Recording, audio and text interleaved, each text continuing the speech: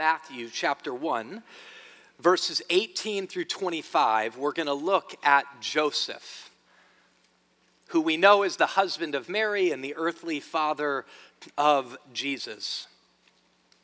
Verse 18, now the birth of Jesus Christ took place in this way. I want to appeal to each of you, as I have done before, that when you read the Bible, you slow down. And let me just start by saying this. One, slow down because somebody's speaking, and the one who's speaking is God.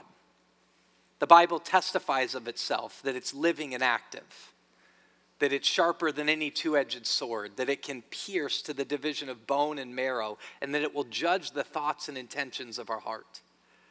But if we don't ever slow down long enough, the profound sharpness of the scriptures may never ultimately take root unto your experiencing the abundant life that Jesus promised. So slow down.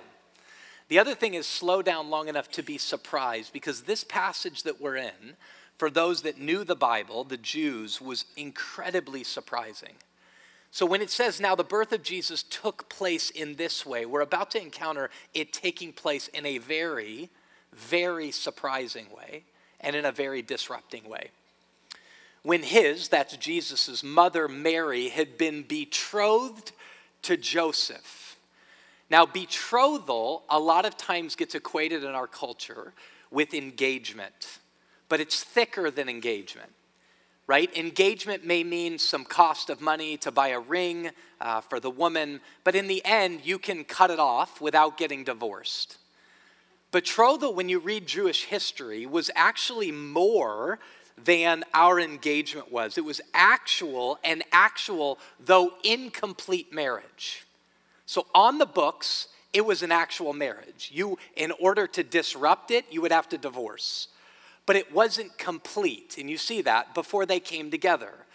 In a betrothal, the couple has not come together in sex. They've not come together in physical intimacy, and they weren't living together. Now, it's an interesting contrast to our culture, because our culture tries to have the completion of marriage in sexuality and in living together prior to having it be an actual marriage.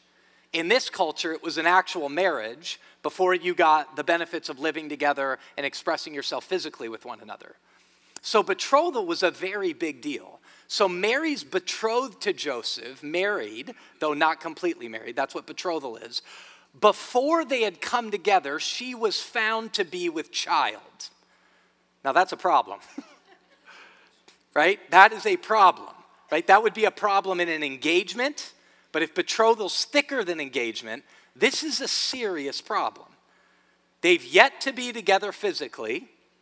She's with child. They're betrothed. They've yet to become together physically, yet she's with child. But then it says she's with child from the Holy Spirit. Some of us have heard this phrase, the Holy Spirit. And when it qualifies she's been with child, it's important for us to, again, slow down and to feel the humanness of this. Like, that's a problem. But time anybody says you're pregnant, there are tears, sometimes of joy, right, if it was planned. But most of the time, always, whether it's in joy or it's a surprise and you didn't intend it, there's always tears of trepidation. By trepidation, I just mean fear, like, what now? If it's the first one, what now? If it's the second one, how will we ever do two? We can hardly do one. If it's three, you're like, we're just nuts, right? And everybody else looks at you nuts. And if you're four, it's like loony farm, right? And if it's beyond that, but there's this sense like, what do we do now? We've never had this before. That's weird. But then if you go with child by the Holy Spirit, and be honest, if you're a Christian here, when you hear the term Holy Spirit or the activity of the Holy Spirit, especially if you grew up in a tradition that calls it the Holy Ghost, you're like, ooh, this really feels weird. Like, I'm not certain I want to open the door to the Holy Ghost, right? To the Holy Spirit. Well, here's what's wild about the Holy Spirit is he doesn't really need you to open the door, right? Like, he impregnates people that don't want to be pregnant, right? He's not really waiting for you to open the door. He's crafty. He gets in the nook and crannies of human hearts and even institutions, and he begins to disrupt those. He begins to draw your attention to things that you don't want him to draw your attention to, and he's mysterious. In John chapter 3, there's this statement of, as the wind blows and no one knows from where it comes or where it goes, so it is of those who are born of the Spirit of God. My coming to faith personally felt like that. Like, wham, what in the world was that? Right? What is this? The Bible talks about the Holy Spirit in categories like wind and in categories like water and at times in these images of fire. The Holy Spirit's crafty, he's wily, he's powerful. The Holy Spirit's the one who hovered over creation as Jesus spoke the universe into existence. Read Genesis 1. Jewish commentators would look at the parting of the Red Sea and conclude that God spoke a wind, which is another word for the Holy Spirit, that separated the Red Sea so that the oppressed Israelites could walk and be free. The Holy Spirit is the one who calls the apostles and the prophets and the martyrs into dangerous acts of obedience. Dangerous acts of disobedience, I almost said. Dangerous acts of obedience. The Holy Spirit's the one who falls upon the disciples in the book of Acts that we just recently studied to form the community of the faithful. Now listen to me in this with the Holy Spirit. Because if you're scared and you want to close the door upon him, you're missing something massive. Because the Holy Spirit is the one who begins new things when the world is exhausted. He's the one who begins new things when the world is scared. He's the one who begins new things when you and I are confused, when our imagination fails. The Holy Spirit brings new things when you look at the problems and the circumstances that are in front of you and you go, I have no idea what to do with this. I can't even think of a possibility. My imagination's failing. The Spirit comes in and does new things. The Holy Spirit is the one who moves in our lives when our lives are shut down in silence and in despair. And this is where when you listen to the Word of God being taught or when you read the Word of God, you've got to bring your real self to the real God. I've said this before, the only you and the only us that God can change is the real you and the real us. You've got to admit your exhaustion. You've got to admit, right now things are silent. We can't walk through these doors and act like it's church and pull our pants up and make sure our shirts are buttoned up and not be honest and real. We are exhausted people living in an exhausted world. We're scared people living in a world that's scary, right?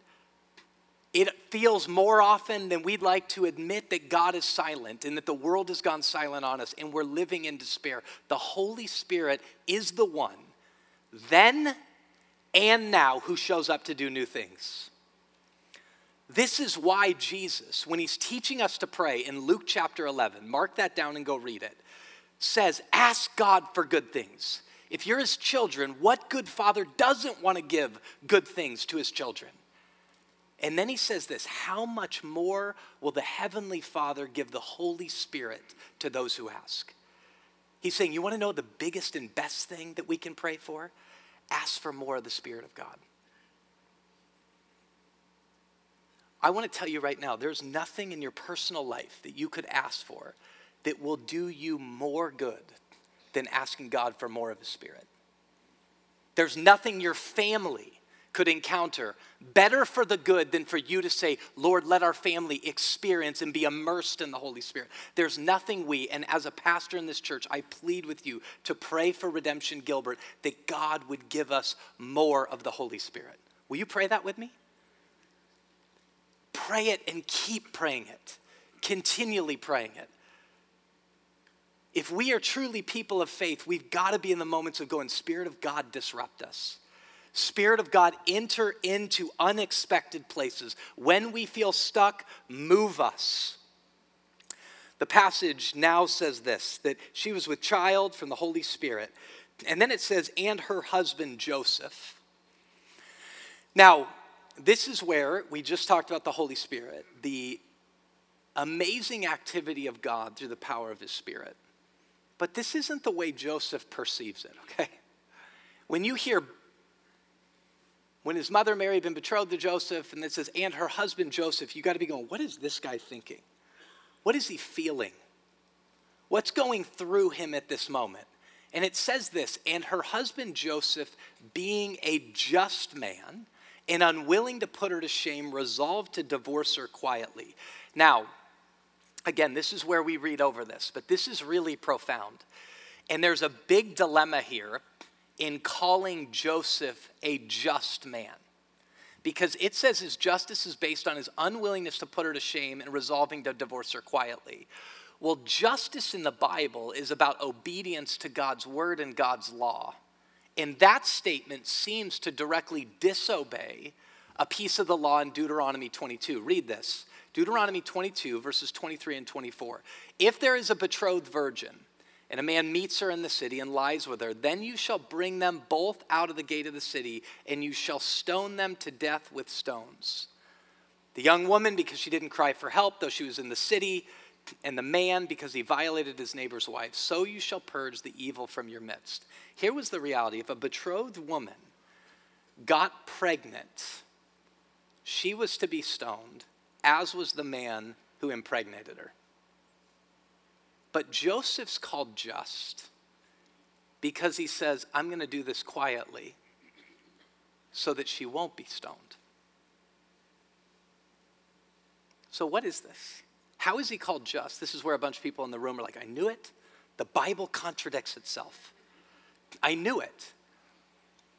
Here's the thing. When we think about justice and when people think about justice, they'll think about equal application of the law. What you get for your deeds should be what they get for their deeds. That's justice. Well, there were people dragged out of the city and stoned for this very offense. Or we think about it retributively, meaning you harm me, I harm you. That's justice. But Joseph was also steeped in the scriptures and in the hope of Israel. And the hope of Israel is that one day a servant would come, a powerful servant who would liberate Israel from oppression. Right? We're about to sing hymns, and in his name all oppression will cease. That was the hope of Israel. But he was steeped in who this servant was. Isaiah 42 had absolutely been baked into Joseph's bones. Behold my servant. This is now speaking of this servant, whom I uphold, my chosen, in whom my soul delights. I have put my spirit upon him, and he will bring forth, here's the word, justice to the nations. Justice was bound up in this servant. Justice would be brought to the whole world, that's what nations means, by this servant. He will not cry aloud or lift up his voice or make it heard in the street. Now here's the key phrase. A bruised reed he will not break, and a faintly burning wick he will not quench. He will faithfully bring forth justice. Justice is bound up in him, and he faithfully brings forth justice by not breaking a bruised reed or not quenching a faintly burning wick. So let me play out the image for you.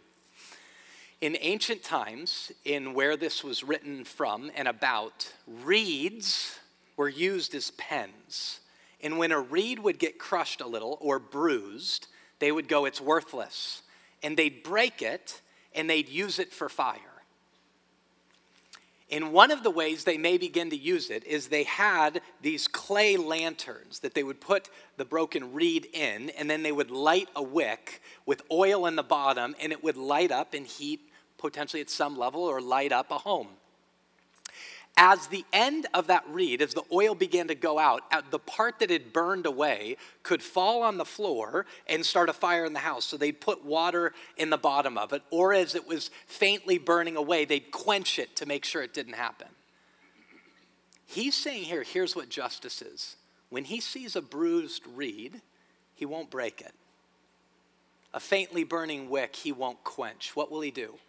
He'll reignite the wick with more oil, which, just side note, oil is an image of the Holy Spirit in the Bible. A bruised reed he doesn't break, he mends, he heals, and he nurtures it back to health.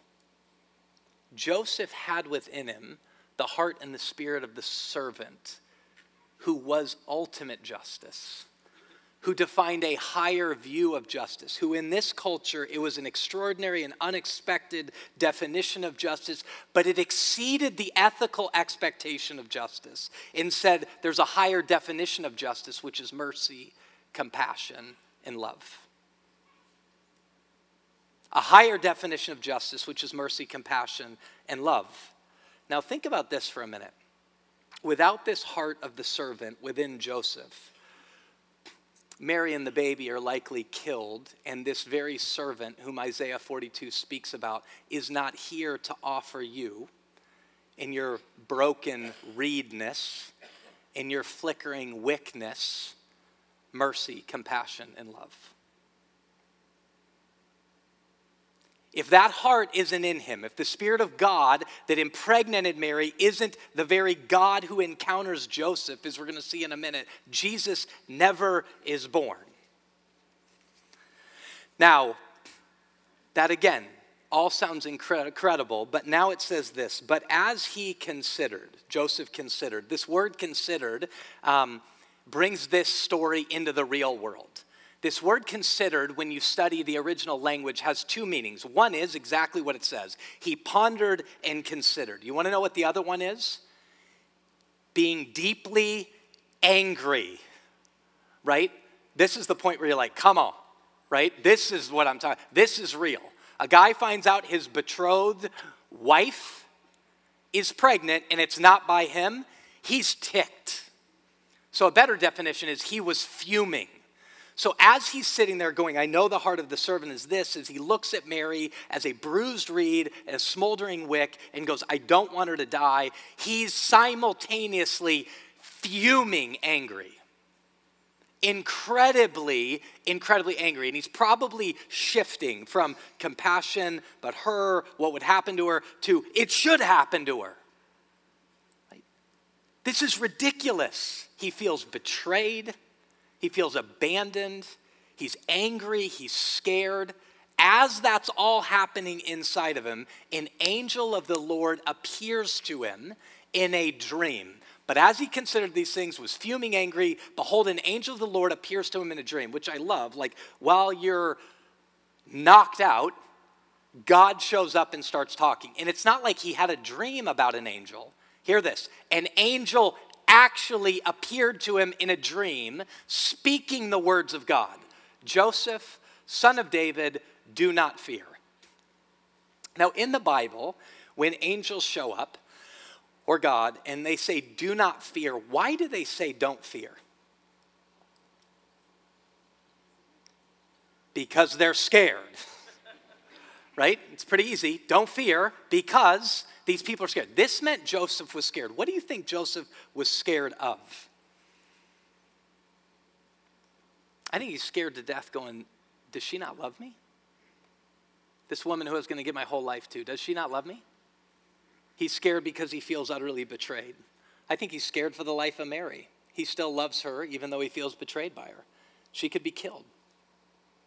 She could still be stoned. He's worried about their reputations and his reputation. My reputation's gone. If my reputation's gone, how am I going to work? I may not get jobs. People may not want them. Even the people that want to give them, it may be too costly for them to give me a job.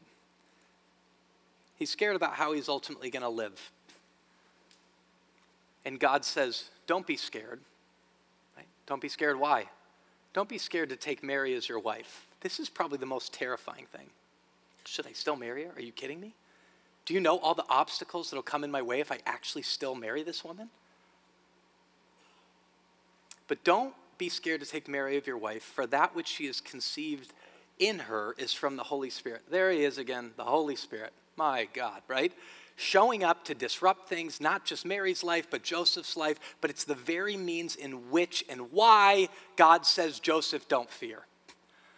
Oswald Chambers, My Utmost for His Highest, one of the most famous devotionals, says this about the Spirit of God. Oswald Chambers writes, the river of the Spirit of God overcomes all obstacles. Never focus your eyes on the obstacle or on the difficulty.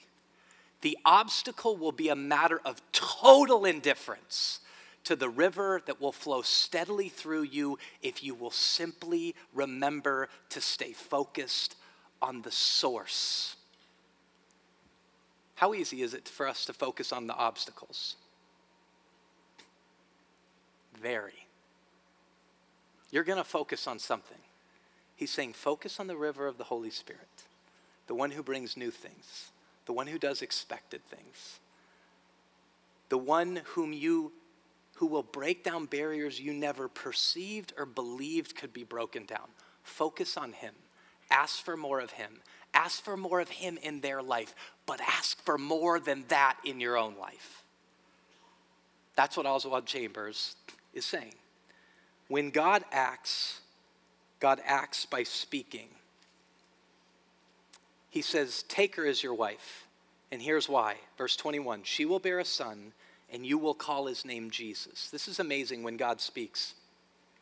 Because Joseph was the father in an earthly sense. Earthly fathers named their children. That was what they got to do. It showed their authority. It showed their authority over their family line. God is saying two things right now. Hey, remember, Joseph, you're not the father. And even more than that, remember, I'm God. So I supersede all earthly authority because I'm the King of Kings and I'm the Lord of Lords.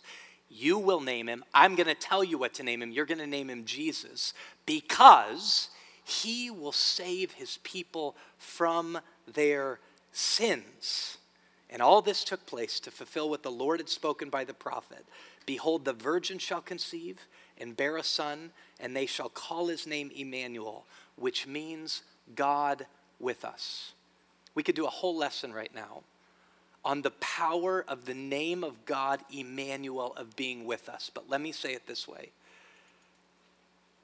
Even if you're in here and you don't believe, you know deep in your gut of guts, and if you do believe, you know deep in your gut of guts, you want someone near you.